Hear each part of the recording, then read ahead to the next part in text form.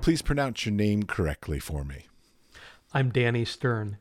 And you run a podcast called The Art Dealer Show. And so you have been an art dealer and I believe you're in San Francisco, correct?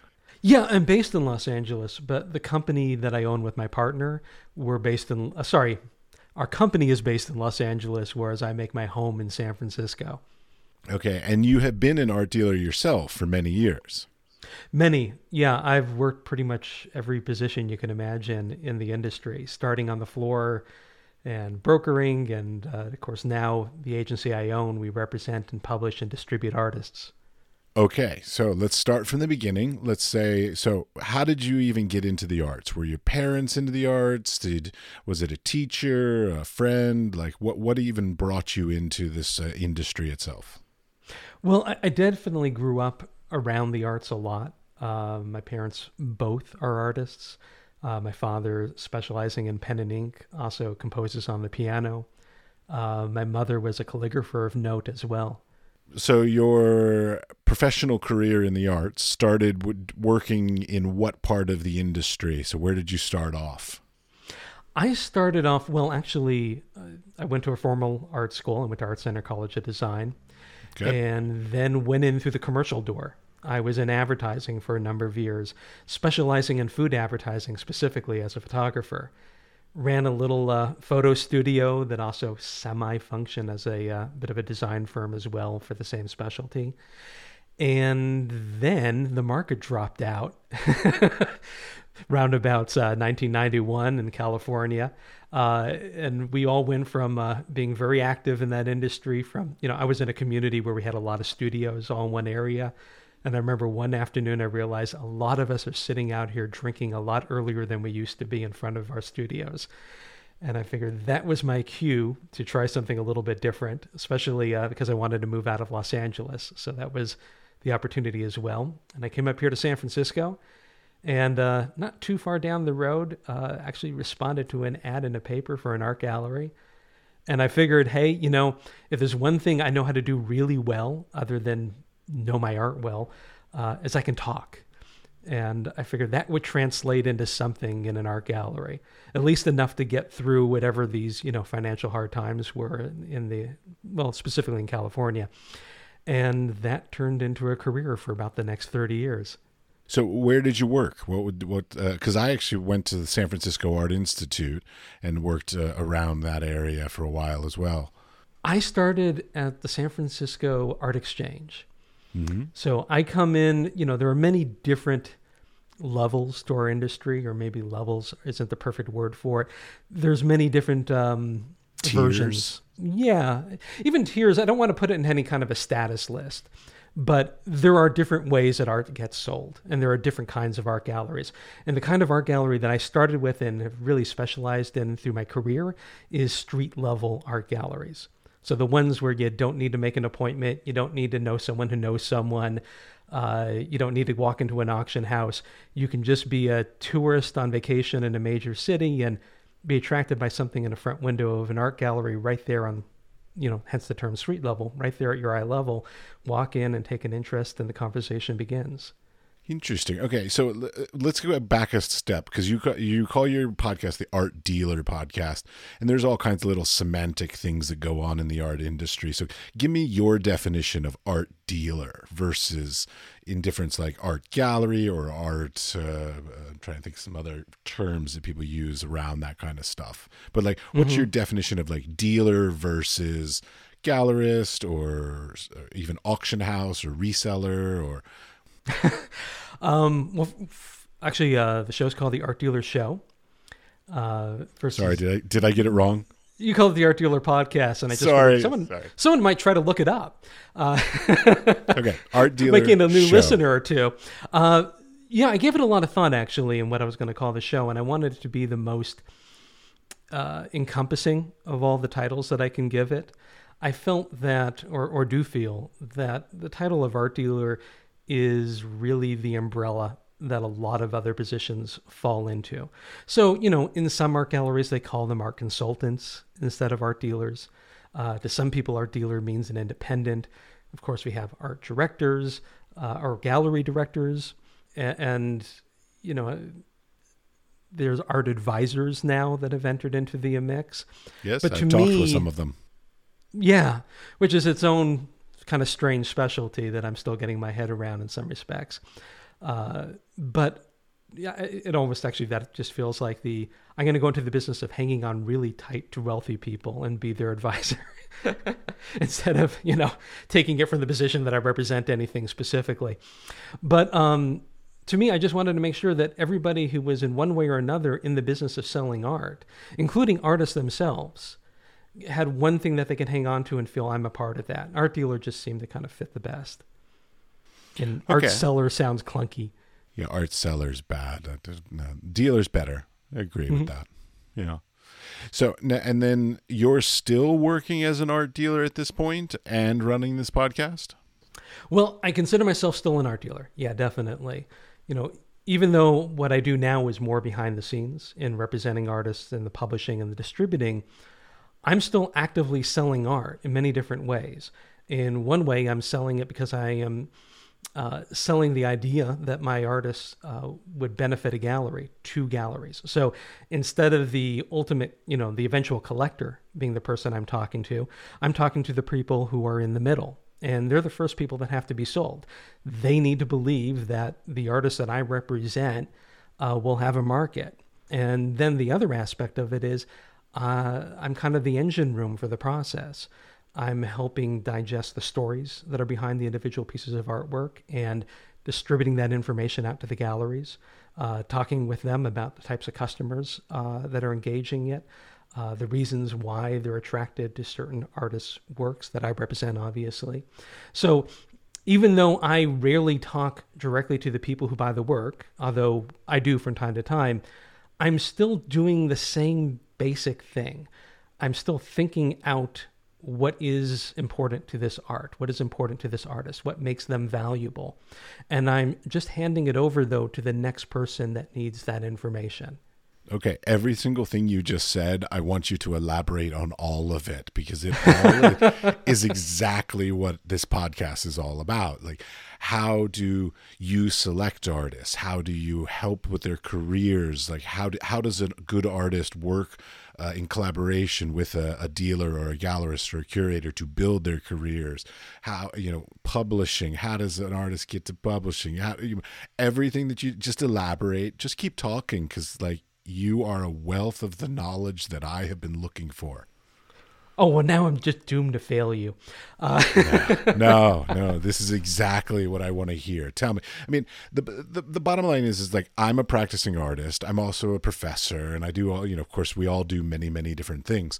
So the first question always is how can an artist connect with, let's call it, the people that will help their career? So whether that's a curator, a collector, a gallery, or a dealer, or whatever it is, what is the best approach to even engage with these people?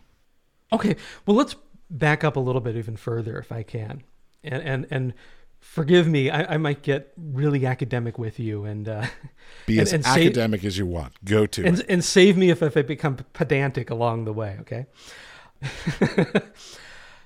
I have this model that I use for everything in business, but particularly ours, which is the model is based on how the riverboats work on the Mississippi River. And I don't know if you're familiar with this. The Mississippi River is this really active riverway. It's also a giant highway of commerce.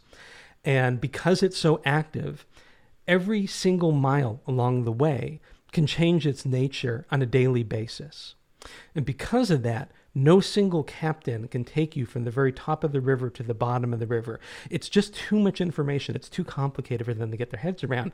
So the way it works, if you start way up on the north and you're working your way all the way down to the Gulf of Mexico, is along the way, there are other captains that are docks that are waiting for your boat. And as the boats come along, and I'm not talking about paddle boats when people think of river boats, I'm talking about, big freighters. When those ships, I should say, come along, Another captain gets on and who knows the next 10, 20 miles ahead of you. And then when they're done with their portion, they get off, and it goes on and on and on that way. The art business is also very much like this. You need different captains at different parts of your career, and even at different points of the daily process. Does it need to be handed off to different people?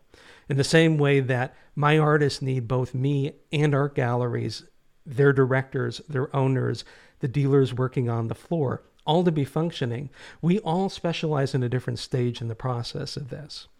That also goes for the artist's career. I specialize along with my partner in mid-career artists. So we don't take anybody that we find who no one knows anything about, previous to us showing up, and build them up and expand a career that didn't exist before.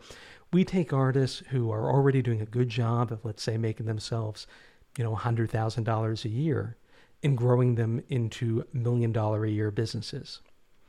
And that isn't everybody. Most artists are going to cut off at that earlier stage where we're finding them. And that's the lucky ones. This is kind of a world of rock stars.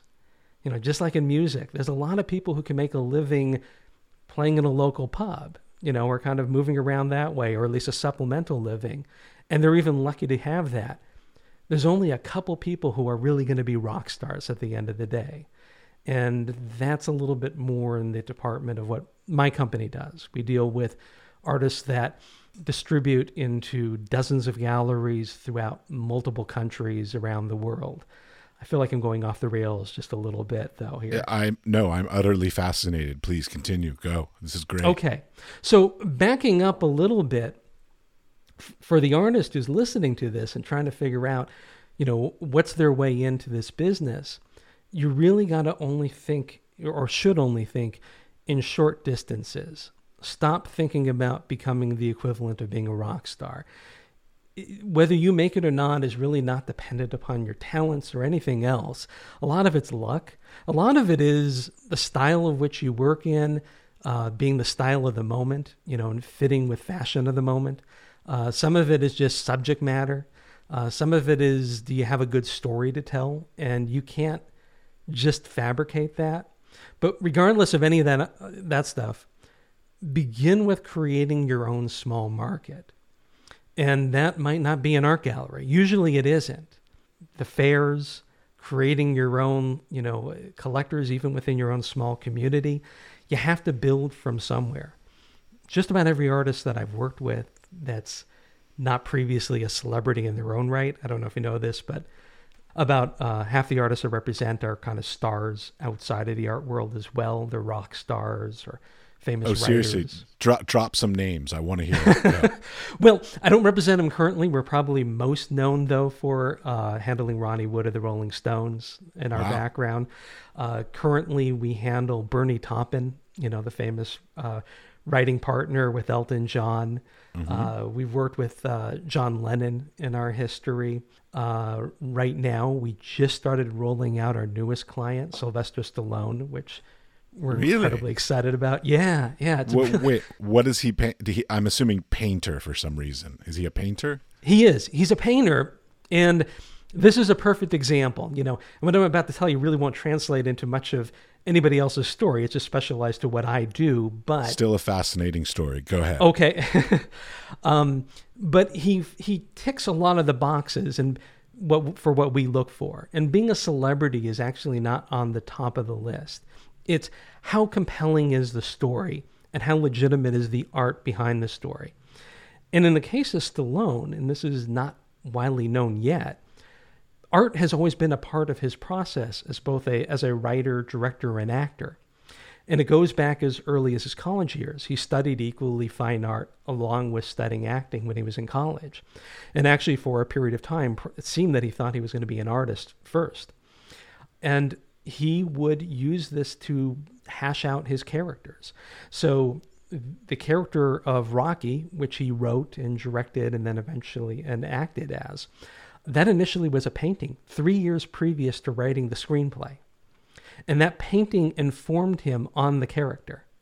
And he has done this ever since with everything he's done in his film work. I want to see those paintings. Well, you can go take a look at. Yeah, you're going to have them all? Well, we have a separate website for him, StalloneArt.com. Okay. I'll put a link to it in the show notes. Mm-hmm.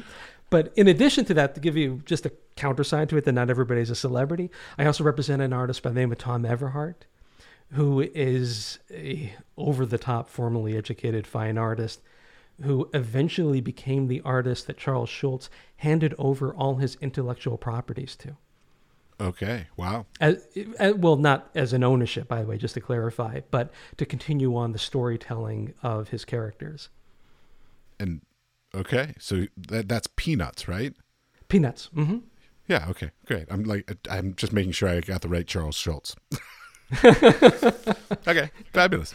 Now, okay, you've mentioned a few times, you've said things about the story behind, and sort of the reason of, like, I want to know more about that, because I live in Europe right now, and in Europe it's very big, the idea of sort of artist statements and having strong concepts behind your works and intentions and all this kind of stuff. And of course, there's always needs to write grants, and there's needs to apply for residencies and all these kinds of reasons to create these really eloquent artist statements. Give me some examples of, like, some good ideas to include in artist statements and some bad ideas of what to stay away from in your artist statements. Well, artist statements are doing a couple different things for an artist's career. Especially, let's just presume that the ultimate goal is to make a living off of your art, and hopefully a successful living. And I'll yes, shy as away we all from, have, yes. Right. And just to be clear, that I'm not talking about the actual legitimacy of an artist statement, nor would I feel qualified even, get into that. I'm sure you've read enough artist statements to have a good position on artist statements. My fill and then some. The two audiences that you were talking to, the two different jobs you're trying to achieve, is firstly the one that's going to give you credibility in the fine art world, right? That is a different set of ears than the people who are eventually going to buy the work, or at least buy enough of it to give you a career to live off of. Yet they have to function together. You don't get the opportunity to write two different statements to two different audiences, but you are writing at perhaps two different times in your career too. So the first stage is, are you writing things that will give you legitimacy? In that case, you really should be ignoring what sells, and you should be, hitting things that are honest. You should always be acknowledging what came before you. The one thing I can't stand in an artist's statement is the absolute ignoring of the people that obviously influenced them and how they did. I think that is not only inappropriate, and it's dangerous, because it's going to turn on the cynical ears of the readers in the academic community, but it makes it easy to just write you off. Because honestly, and I've said this directly to artists a number of times before, if you're not acknowledging the people who your work is actually based on, I have to come to three conclusions. One of which is, or any combination of, you're either too ignorant about what you're doing to be taken seriously because you don't know who came before you, or you're too blind to them, or you're too immature. Actually, it's a lot more than three, that you're comfortable about giving them credit. And most importantly, I can't anticipate that you're ever going to advance the conversation of art beyond the people who came before you that you're basing your work on. And we're all basing our work on people who came before us.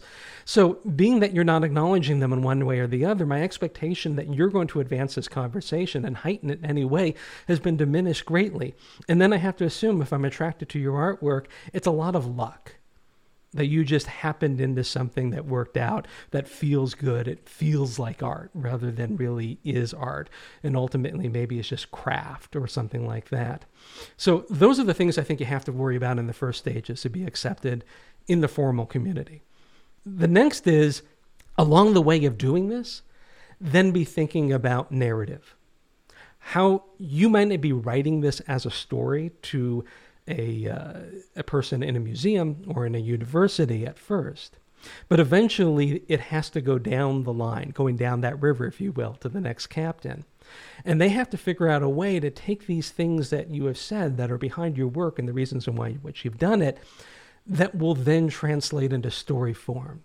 Because to the collector, one, you can't count on them to really understand all the sources and the background of your work and the reasons why you do it. That requires its own education. It doesn't make them ignorant. It just means they haven't gone through the process that we have. It's also the thing they depend on art dealers for. They look to art dealers, the ones who are really doing a job, who are doing more than just price competing with the next person on the market, or making an argument that this is the thing that's going to be hot, or this thing has play in auctions right now, that kind of thing. But the one who really explains why this had any value in the first place is the one that can make that translation in between those two things. But that has to start early too. So what is your story to why those things have influenced you? Not just because they're important in them themselves or they have a place in the world and you value that place in the world. That doesn't say anything about you. So you also need to give some legitimacy to why you're attracted to it and why you have a voice to offer also in that. How about that for a diatribe? Oh, it's fabulous. It's absolutely. I'm just sitting here just thinking through my artist statements that I've written throughout my career and how horrible they are in just like with the enlightened in perspective that you've now given me. I'm like, oh my gosh, my artist statements. No wonder I didn't get those residencies and those grants because they were just crap. I'm sure they weren't all that bad. Oh no, they were bad. Like, I mean, it's one of those horrible ironies. Like you were saying, like that you can go into be an art dealer and you can talk and you can sell your stuff. I can sell your artwork like nobody's business. Like I can sell the hell out of your art, but I cannot sell my artwork. Like, so I find it very difficult as the producer of the work to be able to distance myself enough to be objective about the intention of the work, and so be able to eloquently write a strong artist statement. I've been hearing, like here in Europe, it's very common that you might hire an independent curator or something like this to help write your artist statement, and so that's something I'm looking into because I'm such a bad writer when it comes to this stuff. It's not a bad idea, because also writing is its own skill too. But be careful in that. Make sure that they're not just formulating the best story they could figure out based upon the information they're giving you. That still might not be your story. And one down the road pitfall you can get into is you can't deliver on the story that's being written about you. Yeah, it's like they've written a check that you can't cash kind of thing, like that they've over sold you, and maybe your work's not quite as good as what they might be pitching. Yeah, absolutely. Let me see if I can give an example of this without ratting out my own artists. Yeah, I was going to say, don't say names in negative ways. Well, one is particularly in mind. Within my category, I also represent some very famous artists for working in sports, specifically as subject matter. And the audience for that are not people who would first define themselves as being art collectors.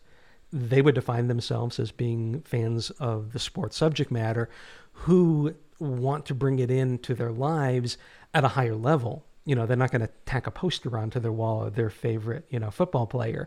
They're going to, find an artist like the one I represent to translate that into something that's a little bit deeper and more meaningful. But the danger you get into is a lot of the art dealers who sell the work, represent it.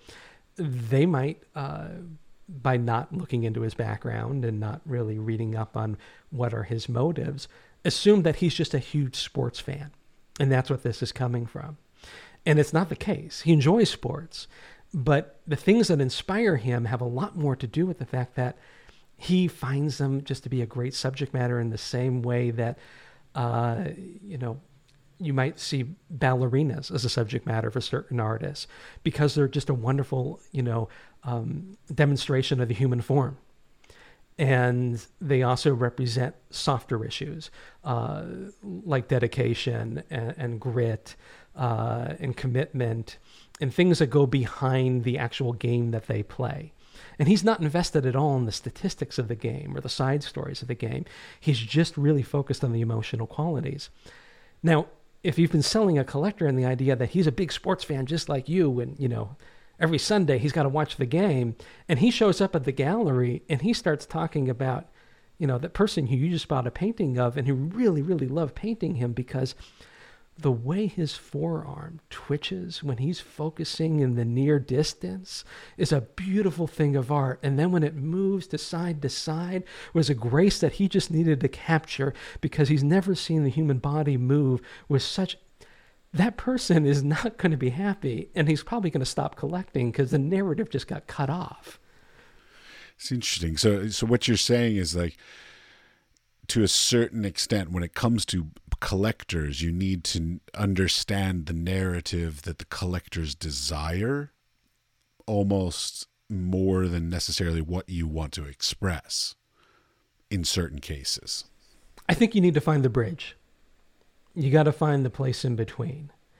Everybody comes in with their own set of understanding of the world around them and the things they like and don't like, and what they believe to be true. And yes, to make a piece of artwork sell to that person, you're going to have to meet them where they live. But you can do that one of two ways. You can tell them all the things they value, that's in this painting, and isn't that great? Or you could understand both the person walking in your front door and also understand the artist and the reasons in which they make a painting. And you can find where those two things connect in the world. And not only bring legitimacy to the conversation that way and be able to sleep at night, but also you're probably more likely to invigorate that collector ultimately because they're going to grow in that experience. And they're going to give themselves credit for it. They're going to say, it is great that I knew these things that got me this far, which allowed me to learn these other things and be happy about them and excited with this new piece of artwork that I'm bringing into my life. It's interesting because, like, it's been decades since I've worked in the sales aspect of it. I used to work in art galleries in San Francisco and other places, but I haven't really been on the sales aspect of it. So, like, it seems like the MO, the modus operandi, or the reason why, or whatever that collectors are collecting has shifted. Like, it used to be, there was a time when it was just prestige work. So it was just the big names and all this kind of stuff. But now it seems to be leaning more towards the idea of, like, the stories behind, the narrative of the emotive qualities to them. Like, this seems to be a trend that's been going on for maybe 10 or 15 years now. Is that something you've been seeing? Yeah, I have been. And I think it's coming from a few different places. It's not just one thing that's causing that to happen. Please tell me all of your knowledge. Go. Yeah, well, when I started in the business, and forgive me just by looking at you, I think we're in similar ages. I'm 46. All right, I'm a little bit older than you, not by huge leaps and bounds. I'm 52. Okay. You look much younger than 50. I would have said you were younger than me. Well, I had the makeup person come in earlier. When my first exposure to this, to what a gallery is in art collecting, probably would have been as a kid. I'd go on vacation with my parents, and they loved to go into art galleries. And even though they really didn't have the money to collect, I could certainly hear the presentation that was taking place, from the dealers working in the galleries, and saw the other people around them, and also know this obviously from people I've worked with in my career that came before me. And that is, there was a bit of a conveyor belt in society going on. And what that conveyor belt is points in which you had achieved something. So, and this is a very post-World War II baby boomer, growing of the economy kind of culture, that, you got a college education, that was a marker, right? You got a good job, that was a marker. You got married, you bought a house, you got a bigger house, you got a car, you got a better car, you had kids, you sent your kids to college. And somewhere along that line, along with many things that you use as markers to say that I'm doing the things I'm supposed to, that I'm developing as a sophisticated, accomplished individual, I got art. I put a piece of artwork into my life. It was a sign of prestige, yes. Exactly. Now, that's a little bit different than generations before, where, kind of that king and queen class, which is, I'm buying artwork to represent my opulence. This is related to it, but it's not the same thing. It's the newly invented middle class version of it that drove a lot of the art industry's machine. These are the things that made people like Andy Warhol possible, along with the higher end of the art business. And that came to an end. And it's been falling apart for a very long time. We get educated or we don't get educated, as in we go to college and don't go to college. Some of us buy houses, some of us rent the rest of our life. Some of us has kids, some of us don't. We have those kids at different ages. We show our wealth in very different ways than we used to show wealth before. So the plug and play aspect of this has really disappeared. And with that has come a culture of individualism too. And we're seeing that in all the different, all around the world, not just here in the United States. I picked up on it starting in Japan a while ago as well, and it's been happening in Europe certainly too. And we're now marking ourselves and our success, not as much in the I have the wealth to do these things, or I have the sophistication to know, what this blue chip artist name is that I've collected. But now we're identifying our importance by representing ourselves. This thing reflects who I am. And the fact that I know who I am and I have the courage to put it out into the world with the things that I buy that reflect it, that also speaks to my importance. When do you feel like that transition started? Like in the 90s, 2000s? No, I think it goes back a little bit earlier than that. Yeah. Because I would say 80s is still a bit prestige-y, kind of, put a pompous piece of artwork in your home to show it off to your friends, very Stepfordy YV kind of thing, keeping up with the Joneses and all that. But I feel like sort of maybe the 90s is, or maybe late 80s, early 90s was when that sort of started to wear off. It's true, but you started seeing it in a popular culture way in the 1980s. Not that the art had necessarily any long-term value, not that that's important, but in the United States, when we started seeing artists like Nagel work their way into people's homes, that was a perfect reflection of the 1980s. And so it might not be very individual. It was at least speaking about the time in which people were living. You're a wealth of all the knowledge I want in life. Please, just continue. Just talk. No, I'm just one of those riverboat guys. I just know my little 20 miles of river. Yes, but you happen to know the 20 miles that I don't know. So I want to know your 20 miles. This is not to say that it's all gone. It's not to say that you could take a no-name artist, and I don't mean that to any artist in the pejorative, but just I take offense to that, but that's fine. Well, for you, yeah, sure, but teasing. Well, but along that, how can an artist these days find some form of success? I mean, I feel like on the one hand, it's become very local and regional. So the artists are becoming more popular in their own communities or in a specific region. But on the other hand, there's the global community. So there's the Instagram stars and all these kinds of things and the big art fairs and big international art fairs. So how can somebody, what's a good way? Maybe it's not the good way, but a good way to try to be somewhat successful in this days of local and global simultaneously? Well, two things to that to start with. One, you have to make a choice in the beginning, which is it important that you become a commercial success or a career success, at least I should say. Many artists don't and are fine with that. Your reasons for doing art might not be interdependent upon making a career out of it. And with that, an understanding that when you say, I'm going to make a career out of it, like everybody's career, you're going to make choices to compromise you. Maybe not to great extents, maybe not a huge insult to your being, but there will be flexes in what you do. I have an artist right now that we're dealing with the fact that he would like to see a little bit more income come out of what he does. And we found that if he hits a specific sweet spot with making pieces on paper that are 60 by 40 inches and we price it in a very specific way. And this isn't anything to do with the subject matter, but I'm already affecting his medium and his scale and a lot of important things here. This will make him more income.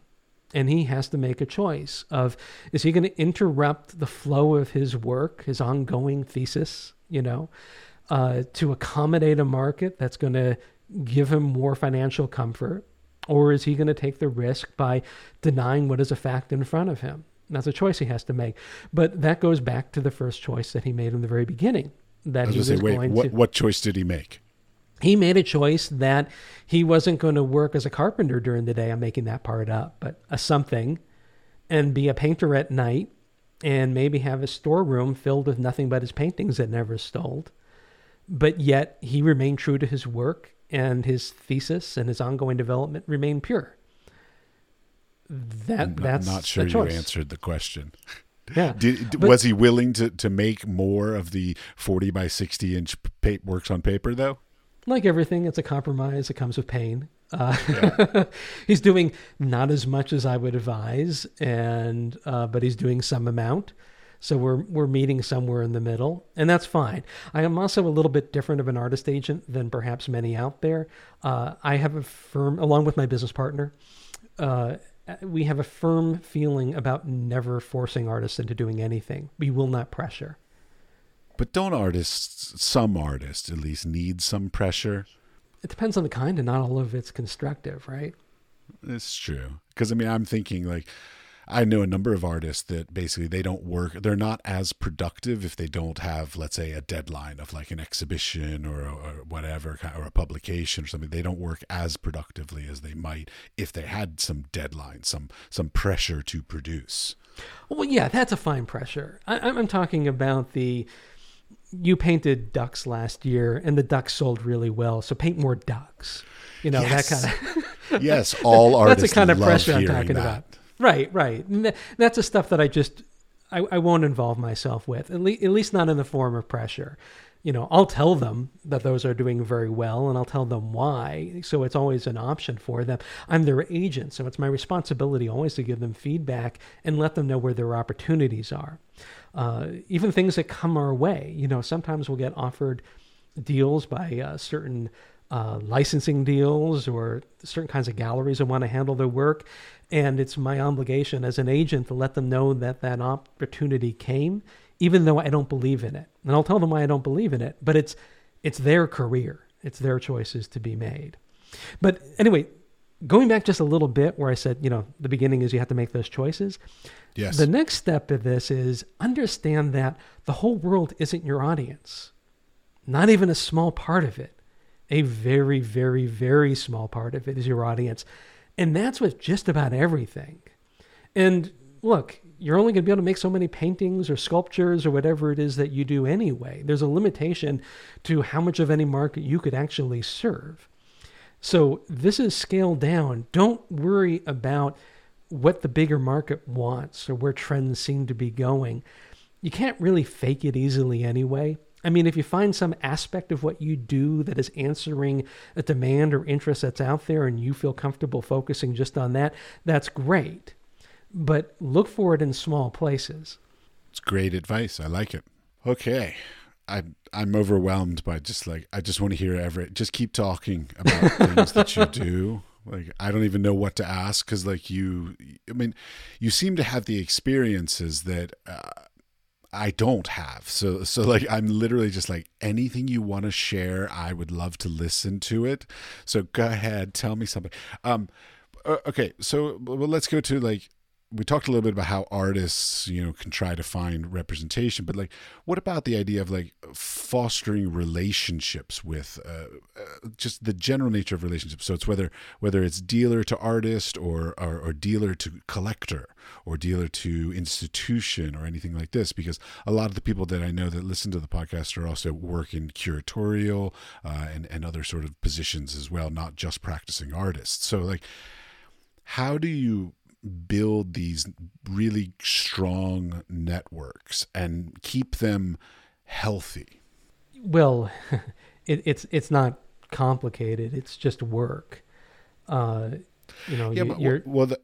reason why I'm asking is because I'm of the position of like, how often should you keep in touch with people? How not often? Because like I'm easily annoyed by too many emails or too many things being sent to me. So like I am of the opinion that other people are equally as annoyed by getting sort of told about things too often. So it's like how involved, how much do you keep up? Do you like once a year, once a month? Like, do you send out emails to people? Like, how do you continue to keep these relationships and build them over decades? Because to me, an art career is a lifelong thing. So it's like, it's not just how do you make the connections, but how do you foster them and build them and grow them? Okay, yeah, I do have a lot of things to say about that, though. I'll start with this. The first one is an art career, and I'm stealing this from my partner because it's his mantra. It's a very, very fragile one. This is a very small world in which we work in, and if you're starting in this, or you're new, or you're kind of on the outside, and you see the multitudes of fairs, and you go into the fairs, and you see the hundreds of galleries being represented and the thousands of quasi whatever types of art dealers roaming around, the universe may seem big. It's really not. The people who really move this thing, they're around for the long haul. There was a study that was done. I wish I can remember the author's name. He's written some great books on our business. One of them is called The Brillo Box and the Model, or The Supermodel and the Brillo Box, something like that.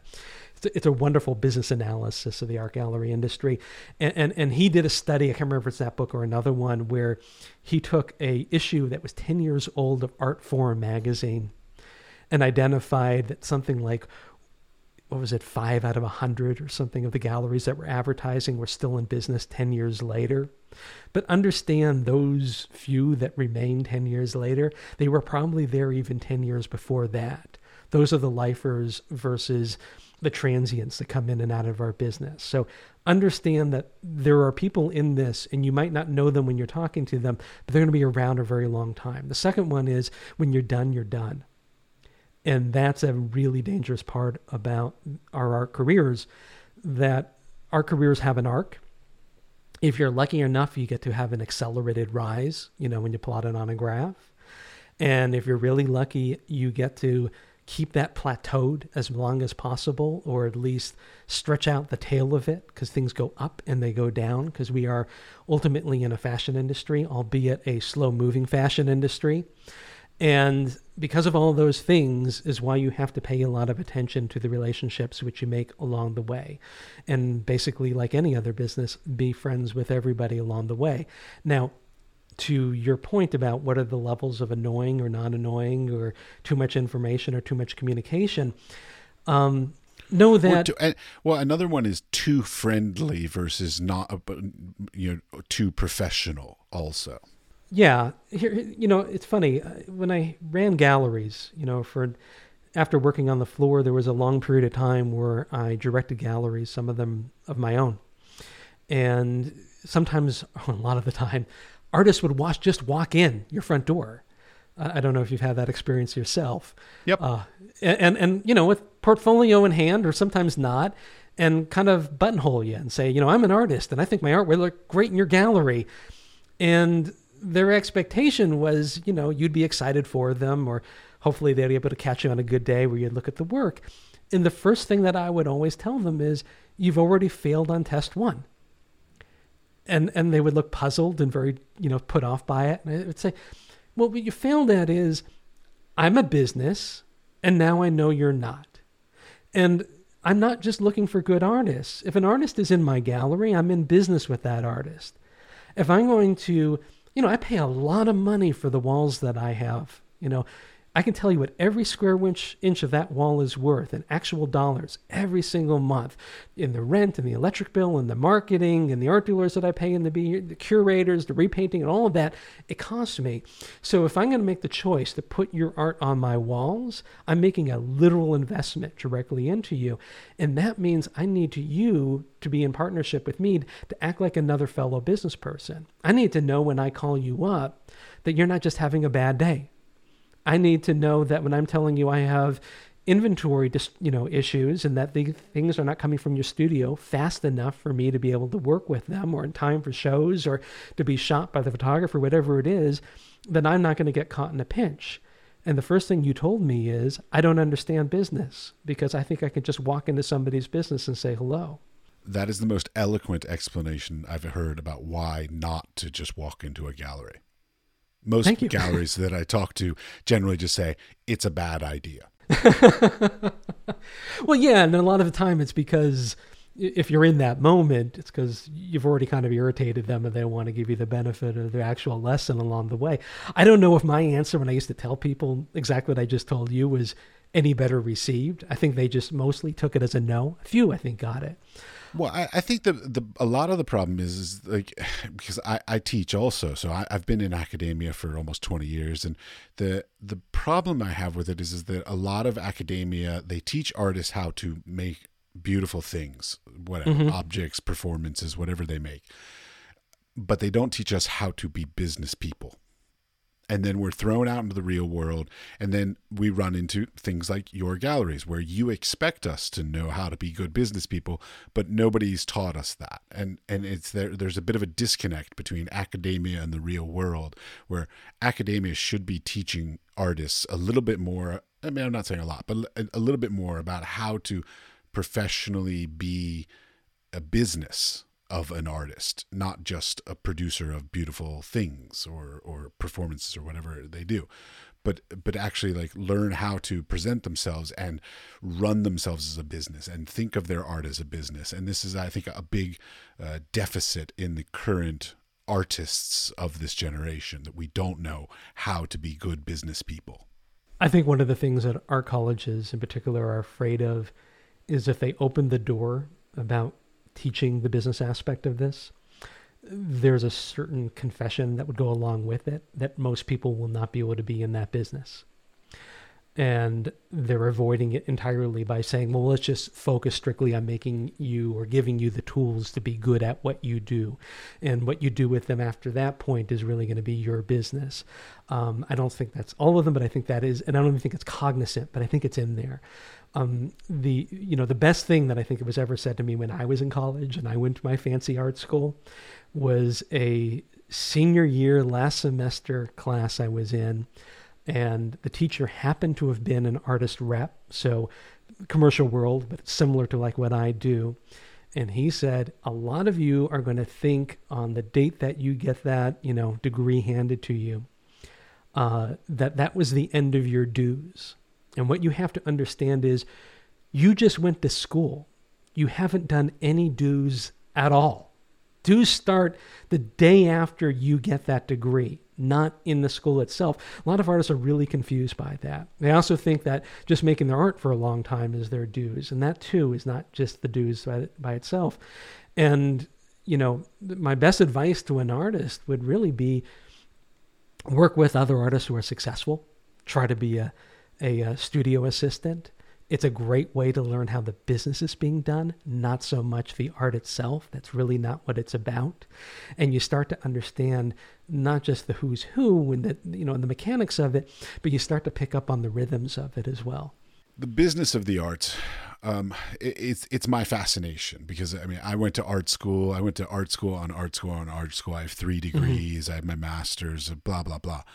But none of it taught me the business of it. And I wish that they had taught me some of the business of it. So like, what can artists, what can they do to be more business-like without like, I'm doing air quotes here, of like selling out, like without becoming too commercial too quickly or too easily? Like, how can they stay true to their vision, but find a way to be business-like and create a good income and a good reputation and all that? First is going to be some psychological aspects of it. I love psychology. Go to. Or at least in the sense of the psychology behind coming to terms. And I'm not going to repeat myself, but it's going to be on theme here. Let me give you an example. Jackson Pollock.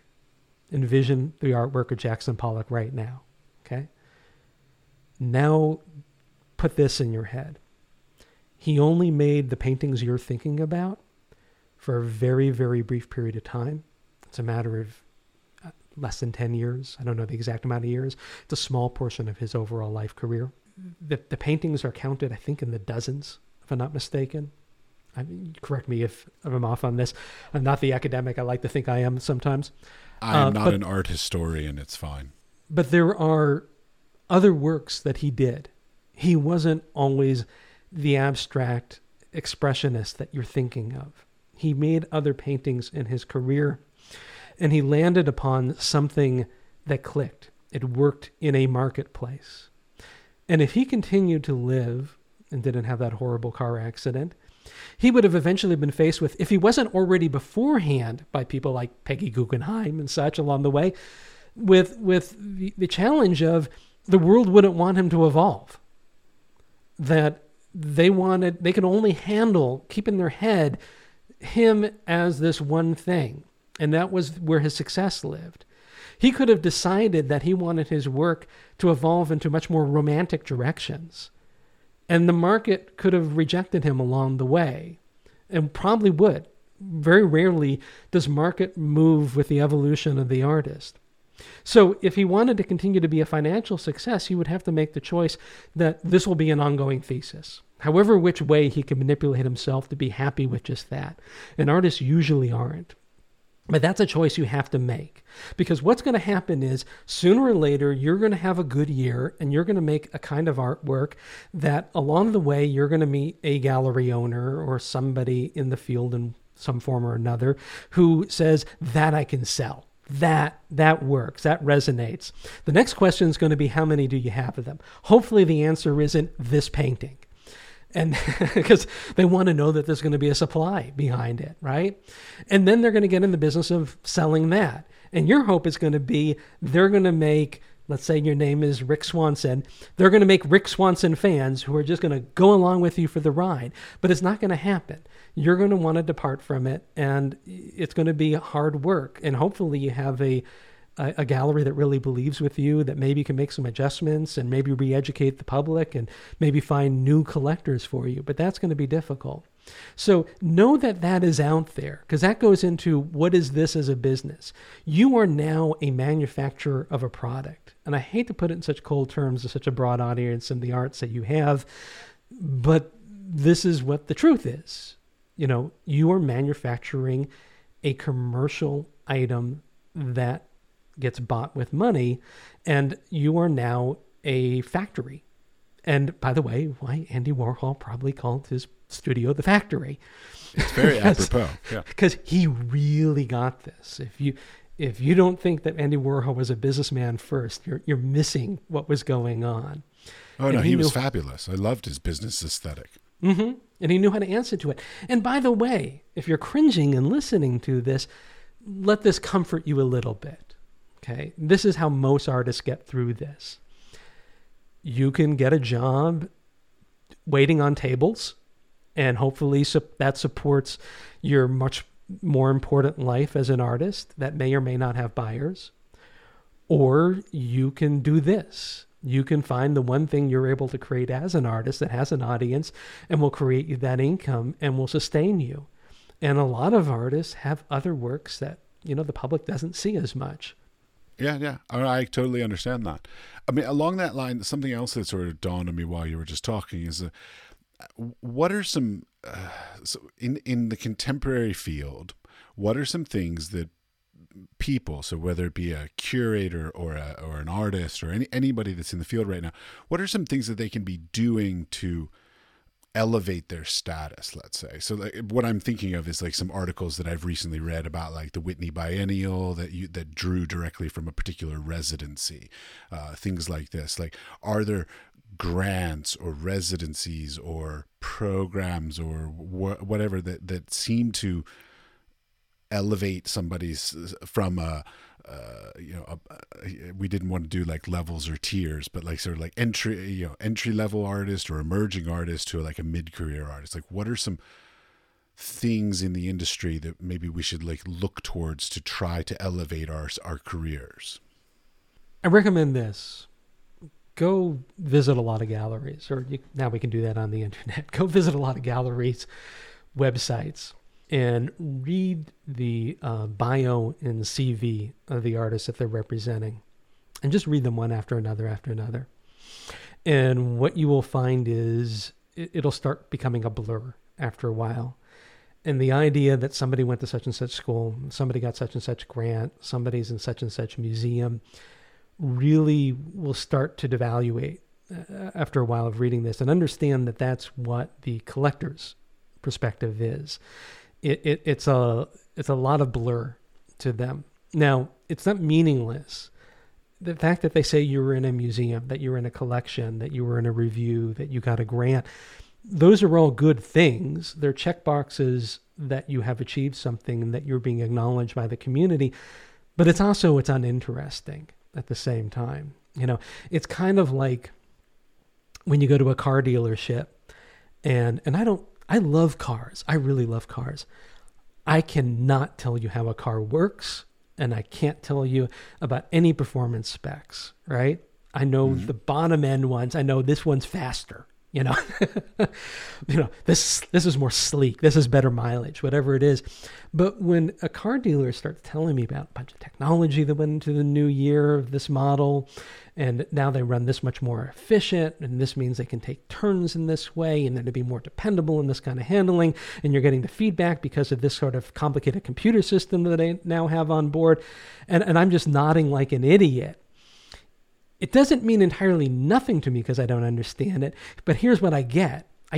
He gets it, and I get that it's important and it's good, and I get that I'm really happy that those good, important things are under the hood of the car that I like because it's a great color of orange.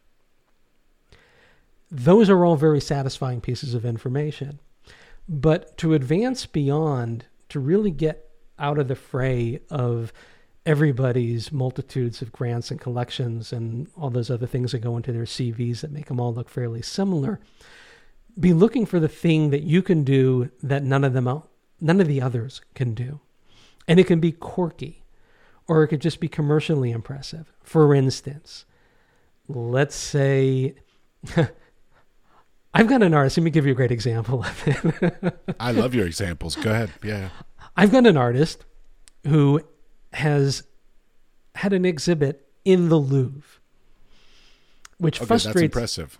Yeah, and it frustrates me, by the way, because I would say half the art dealers I deal with out there don't even have the ability to fully digest what it means to have your art exhibit at the Louvre while you're alive to see it have taken place. Right? That's insane. It is. Yeah, it's. I call fabulous. It's the drop the mic credential. All right.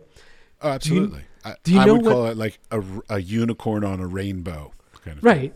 thing. I always tell art dealers when I'm training them on that artist, I go, you never use that one first because there's nothing to say afterwards, right? If someone's asking you for more after that point, it just means there's nothing you're going to say ever that's going to impress them. But do you know what impresses people the most when I go out there and talk about this artist? He painted the dome that goes over the Forum shops at Caesar's Palace in Las Vegas. Right. Yeah. And they can connect with it. It's also only one person painted that dome. Lots of people have been in the Louvre in their mind, and it's unique and it's much more memorable because of that. It also was a much easier accomplishment in his career to get that gig than obviously get accepted to have his work to be exhibited there. Those are the things you're looking for. And also, even within credentials you already have, look for the angle, not the title. Why is that unique? Who is up against it? What other famous people have had this before in the past of their career? You got the such and such grant, which, by the way, was one of the early grants that was received by these 5 other really important artists who you know the name of when you don't know mine. That would be an example of ways of working those things out. Yeah, the why that you just mentioned is something that keeps coming up over and over. And like I do portfolio reviews, and I'm constantly asking people that same question of like, why did you do this? Why did you produce that? And then in turn, why should a gallerist or why should a collector be interested in it? That's a very good point. Actually, that's excellent. That's exactly the next thing you would add to it. My more cynical street version of that is if Okay, great. Why is that important to me? Yeah, pretty much. I mean, but that's one of the most difficult things to quantify, because I mean, it's all subjective, both from the artist creating as well as from the gallerist deciding to represent and then sell, and then from a collector saying, yes, that why moved me in some way so much so that I want to put your piece in my collection. Like, that is a eternally moving target that is completely intangible and incredibly difficult to try and achieve. It very much is. And have this always in mind too when you're coming up with those things, which are not easy, is understand at some point this translates down the line. You know, that goes from this academic to that academic to, you know, that person on the committee for the grant to that gallery owner to that art dealer, eventually to a collector who's showing a painting in their living room to Ed next door that's usually half drunk by 8 o'clock. And might love your work and now want to buy your work also. Possibly. But, you know, the story has to be transportable. You know, what is it that you can tell that someone at the very top can understand the merits of it, but someone way down the line can enjoy just that it's interesting? That's good. Yeah. Interesting. Okay, let's wrap this up. I got two final questions that I generally ask most people. So I'm going to, one's simple, one's much more difficult. Simple one is, do you have any advice for, so let's take this off of artists. We've talking a lot about artists. You're an art dealer. So do you have any advice for young art dealers or young art gallerists that want to get into this profession and sort of build their own careers in this profession, either things to do or things to stay away from that you have learned by mistakes? So to the person who wants to get in on the selling side, you're saying specifically? Yeah, like your position, like somebody who theoretically who could be what the next you. I don't know anybody else who does what I do other than my own business partner. Yet. Let's I'm going to take it into real world. I get this phone call maybe 2 or 3 times a year, and it's a person who just retired from a career doing accounting at a major corporation, or they're a restaurateur or something else other than being in the art business. And they love art and they want that to be their career. And this is the worst version of it, by the way. They've made a lot of money. They're smart. They know how businesses run. And they figure this is just going to be transportable, right? You know, I understand how restaurants operate and I understand how to sell some things. And I've been buying art for a long time. And the thing I tell them is, all right, the first thing I would do if you're really serious about this is, that's great. You have a lot of money, put it in a bank where you can get your hands on it and go to work for somebody. It's going to be, instead of the cost of what it would be to get a real education in a field of going and getting your $300,000 education at some university now, go for the cost of not making necessarily a living, or maybe you get lucky and you make a few bucks along the way. Go talk someone into letting you work in their gallery. It is its own specialty. You know, I've said this on my podcast a few times. I probably had to hear a piece of artwork or witness a piece of artwork being presented a few thousand times in front of me by skilled art dealers to really get a sense of what it is I should be doing. And that was my school. Now, I wasn't in the position that these people who call me up are. I had to really make a living, so I was there. But most people won't do this. Matter of fact, I've never met anybody that will do this. The next one is, if you want to open up an art gallery and you refuse to go through that process, hire someone who has and make them basically your business partner. And then they're going to be really your teacher. And you got to treat them like a co-owner in this process, or they're not going to do it at their skill level that you want to bring into your own gallery to learn from. And they're going to infuse DNA into your operation that you won't even understand at first. There are things that they're going to do that are going to become part of your structure that you don't even know existed in the first place to have implemented into your business. So that's the business advice of this. But I'll tell you a quick story here that's a better example of it, because Love your stories. Go to it. It's funny and it makes me sound smart. And so I get a phone call from one of these type of people, and he's out in a small community that is basically a community you drive through on the way to a heavily touristed area. I'm going to leave that out just in case he might be listening. And in that community, he owns a lot of the local businesses. He owns the restaurant, he owns the hotel, and he owns a dress shop and a gift shop, and these things that tourists on their way to this other town stop in and hang out for a while, and that's what he's made a living off of. And he wants to open up an art gallery, and he specifically wants to open it up with the artists that I represent. He likes that particular kind of style of artists that collectively we handle. And I told him these same things. I said, this is a whole thing to learn. He goes, well, I don't want to do that. I got other jobs. I have other things to do. And I said, well, you probably shouldn't do this. And I also advised him, I said, other people who do my kind of job, they're agents, they'll do what we call the load up.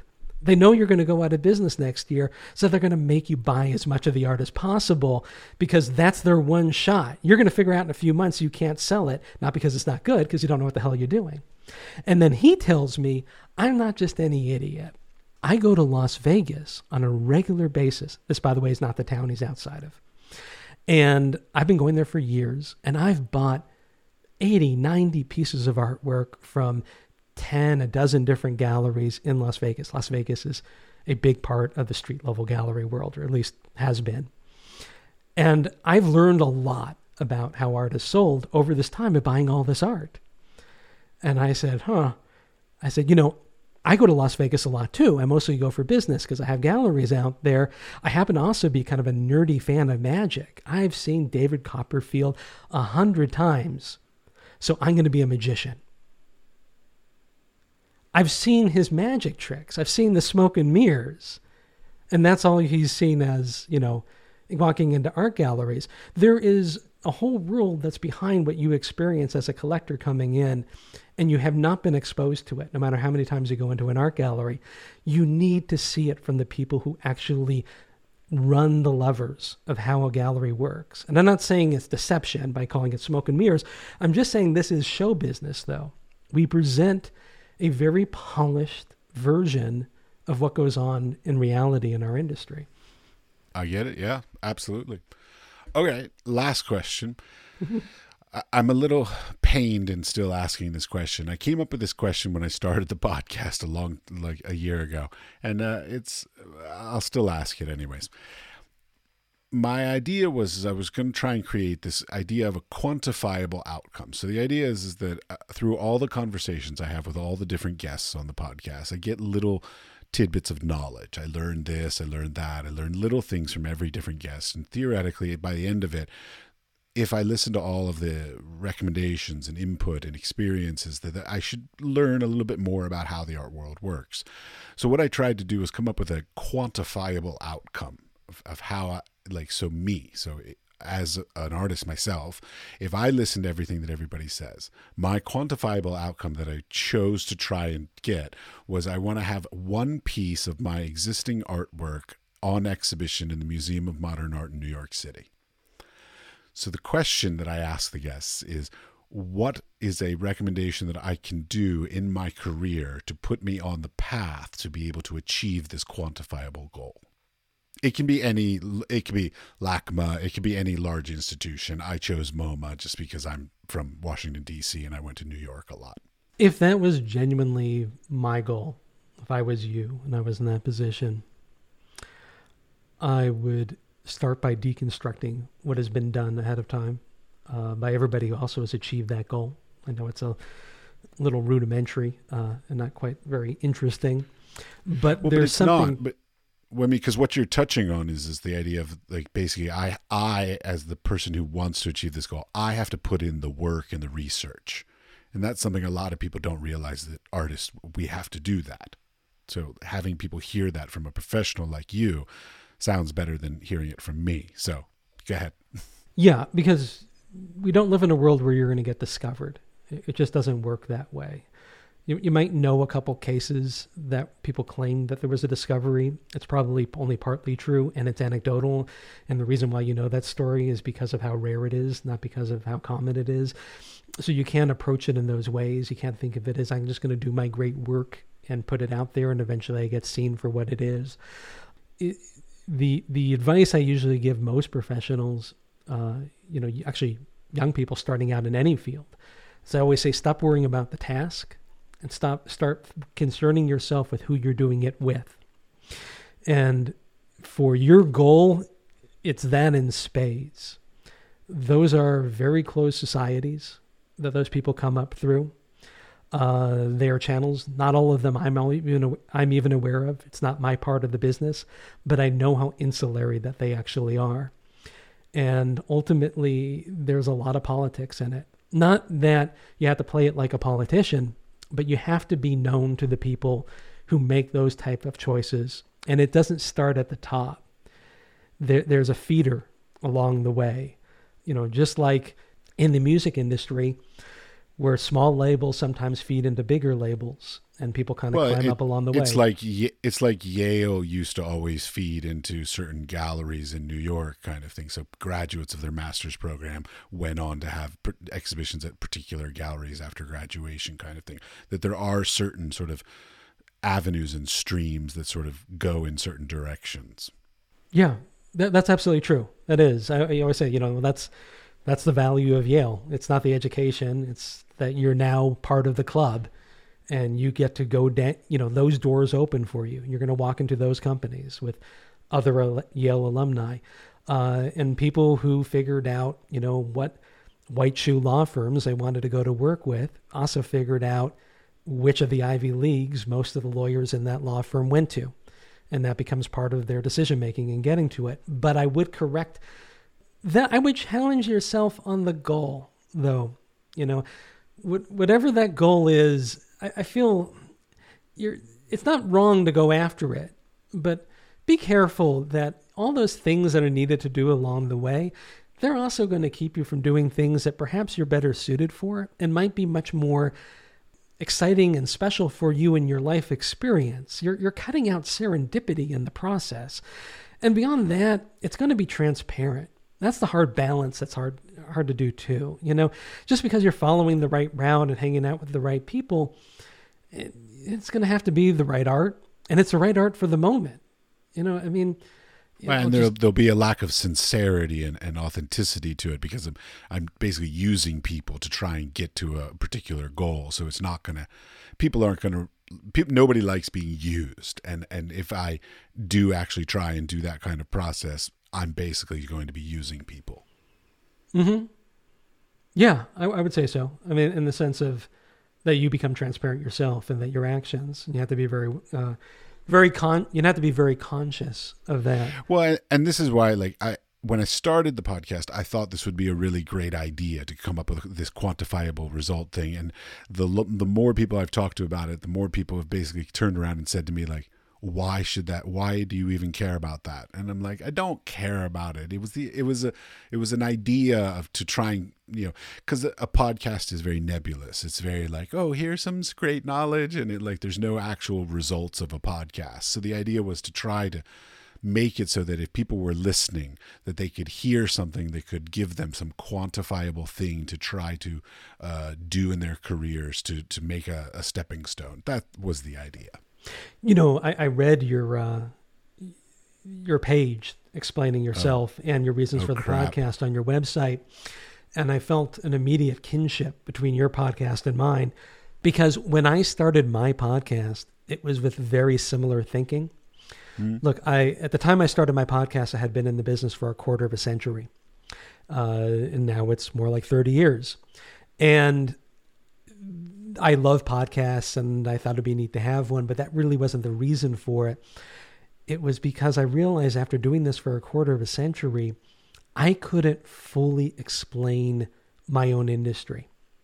I knew a lot about parts of it and the parts that I experienced, but I became more and more aware that I knew my specific experience only, and the people who are immediately around me, maybe those of their experience too. And I'm a little bit different than most art dealers. I've always been hyper curious about anything that I do, and I'm kind of nerdy, and I like to break things down and figure out what are the motives behind things and the mechanics, and both in sociology and where we fit in history and all those kind of things. Most people are not like that. It's not a criticism on that. We're just different kinds of people. But my industry was as devoid of that kind of thinking as anybody else's industry out there. And I started to describe my show in its earliest stages to friends, as the parable of the three blind men describing the elephant, right? Feeling around and describing the different parts. And I realized that all of us, when we describe what the art business is, we're really just describing our own little aspect of it. So we're really not describing the industry. We're describing our business, which is not the same thing. And then I figured if I talked to enough people who did enough different parts of this. So when you listen to my podcast, The Art Dealer Show at artdealershow.com, had to throw that in there. I intentionally do what you do, which is I have not just had other artist agents on, but I've had my own direct competition come on the show who have different feelings about this. I've had all kinds of different sort of gallery owners from upstairs to the very, very bottom downstairs. I've had art publicists come on the show. I've had brokers. I've had art auctioneers, because my hope is that over time, collectively, what I'm doing is I'm putting dots around something, and those dots can be connected by lines, and those lines will become the contour that describes a shape of something that's always been there, but none of us really ever can get our hands around. And I want to give it, at least get closer to giving some kind of shape. I love that you're doing it from a slightly different angle. I'm doing it because I want people who are in the business of selling art, which really is artists too, but honestly, we mean the people who sit inside the yeah, exactly. Although I think half my audience are artists, quite frankly. I want to know more about art dealers, because they're the people. Like, one thing that I learned very early on with this podcast was that artists generally think of making art as a solo practice. They sit in the studio, they make art, and then they just basically put it out into the world, and the world either accepts it or it doesn't. But really, it's more than that. And you even touched on it with your steamboat sort of type of analogy, which is artists make sort of maybe like 10% of the process, and then it goes to a curator, and then it goes to a gallerist, and then it goes to an institution, then it goes to a collector. So making art is just literally like the first step in a whole series of processes that a piece of art goes through. And it has to go through a whole series of people and different situations and different experiences before it becomes sort of the grander thing of a piece of art. So it takes a community to get a piece of art out into the world. It's not just an artist sitting in their studio making it. That's absolutely correct. I'll even throw on top of that fire, understand that the idea, the reality that somebody has that a piece of artwork is something to be bought and to be collected and put into their own home, that's a construct. That's not necessarily a human instinct, at least not at the level in which we do that. And know that the acceptance that certain kinds of art fit within those dynamic too is also a construct.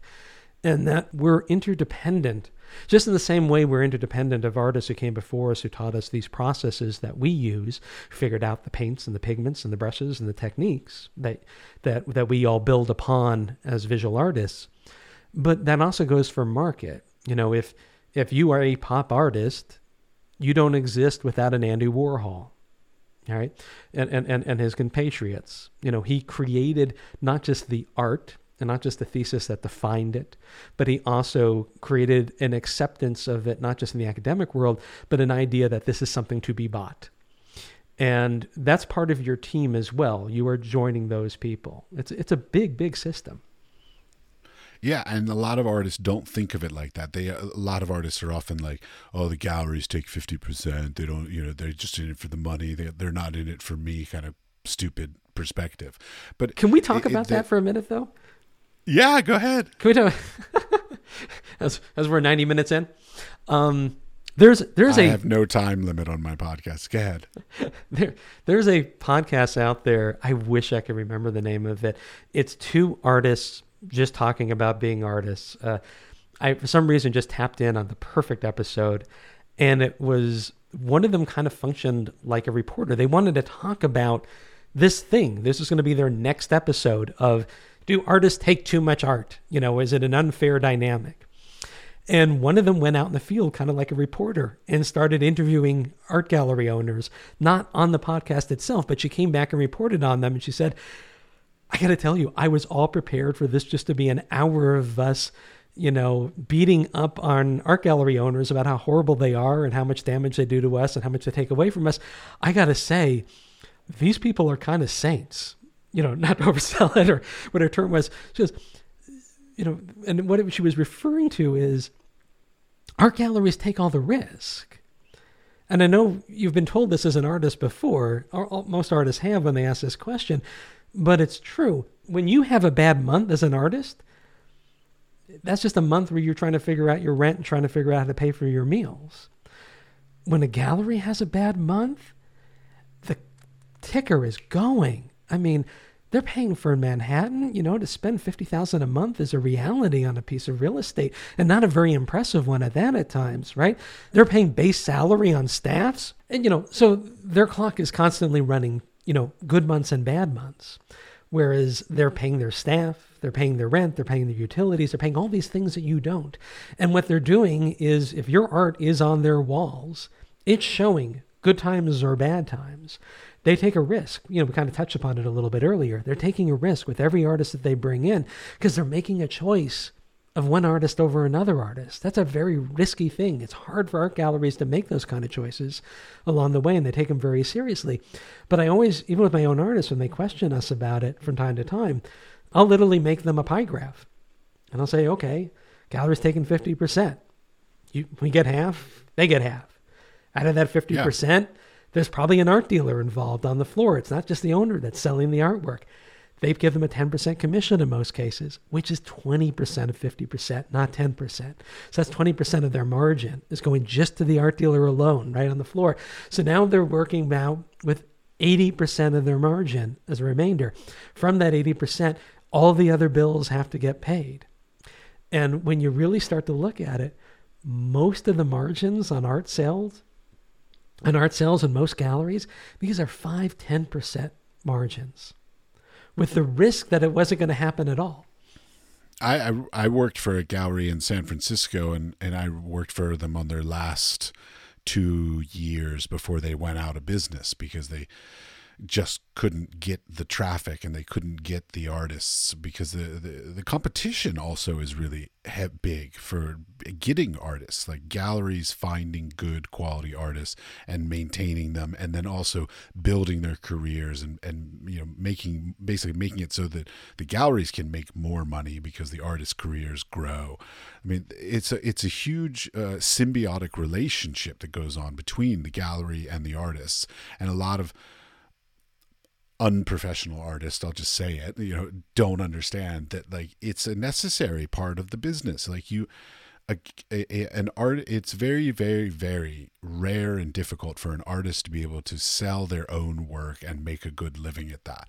Like, the need for a gallerist or a art advisor or whatever sort of intermediary between the artists and the collectors is a necessary part of this industry. I would agree. And I think it goes. I hope you would by the name of your podcast. But it's not unique to our field, though. It's any field. I'll give you an example of it. It's where we have an advantage, where other industries are actually in a lot of trouble. Right now, if you want to be a successful writer, this is both the best time and the worst time collectively, right?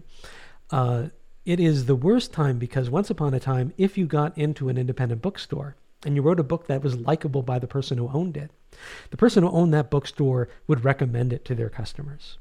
Okay, those bookstores are gone now. Same thing for records, too. So now you have Amazon. The great thing about Amazon is everybody can be in that bookstore. You don't even have to have a publisher. You can self-publish, be in the same bookstore that Clancy is in, right? But at the end of the day, if no one is there to bring to your attention the small guy who did something exceptional, everybody's going to just keep on buying a Grisham novel. So it's really fantastic for Grisham because he's already very famous. So now he just gets to sell a lot more books with less friction in between and people, putting their money into his bucket of money, their hands into his bucket of money. For us as artists, we're still kind of, I refer to ourselves as us because I come from an art background too, but I mean just us collectively in the industry. I identify with the artist. I appreciate that. We still have, at least for now, art galleries, or at least the fairs even with art gallery owners standing in them, We have an ecosystem that is still dependent upon advocates. And the reason why we have remained this and we haven't been overtaken by, Artsy and First Dibs and, ArtNet as just these easy Amazon type avenues, and we still function and still make a living, is because the collectors, for this one type of consumer choice, they need to feel connected to it. They need somebody to make that relationship with it. And to your earlier point, it's easier for someone else than the artist to do it because we culturally have a need for humbleness. It's distasteful to say that your work is better than something else, that your work is going to be that much more important in time, that you are an exceptional whatever it is. We take that as being egotistical. We take that as people as being awkward to deal with. And just for that simple reason alone, having representation is important.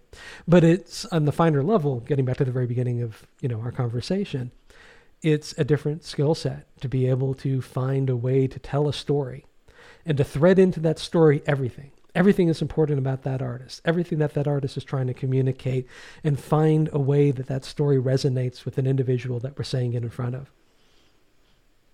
I love it. It's fabulous. Good. Yeah. Yeah. All right. Well, I've taken up enough of your time. Thank you very much. Hopefully I can have you back again sometime. I would love that. Marvelous. Maybe even on my show as well. I would love to. Thank you all for your support of the Wise Fool Patreon account. If you've not become part of our network, by becoming a supporter, you receive the opportunity to help in the choosing of upcoming guests, cities that I should visit, and also you can give me questions that you would like me to ask future guests. You can find us and support us at Patreon, patreon.com/thewisefool, all one word.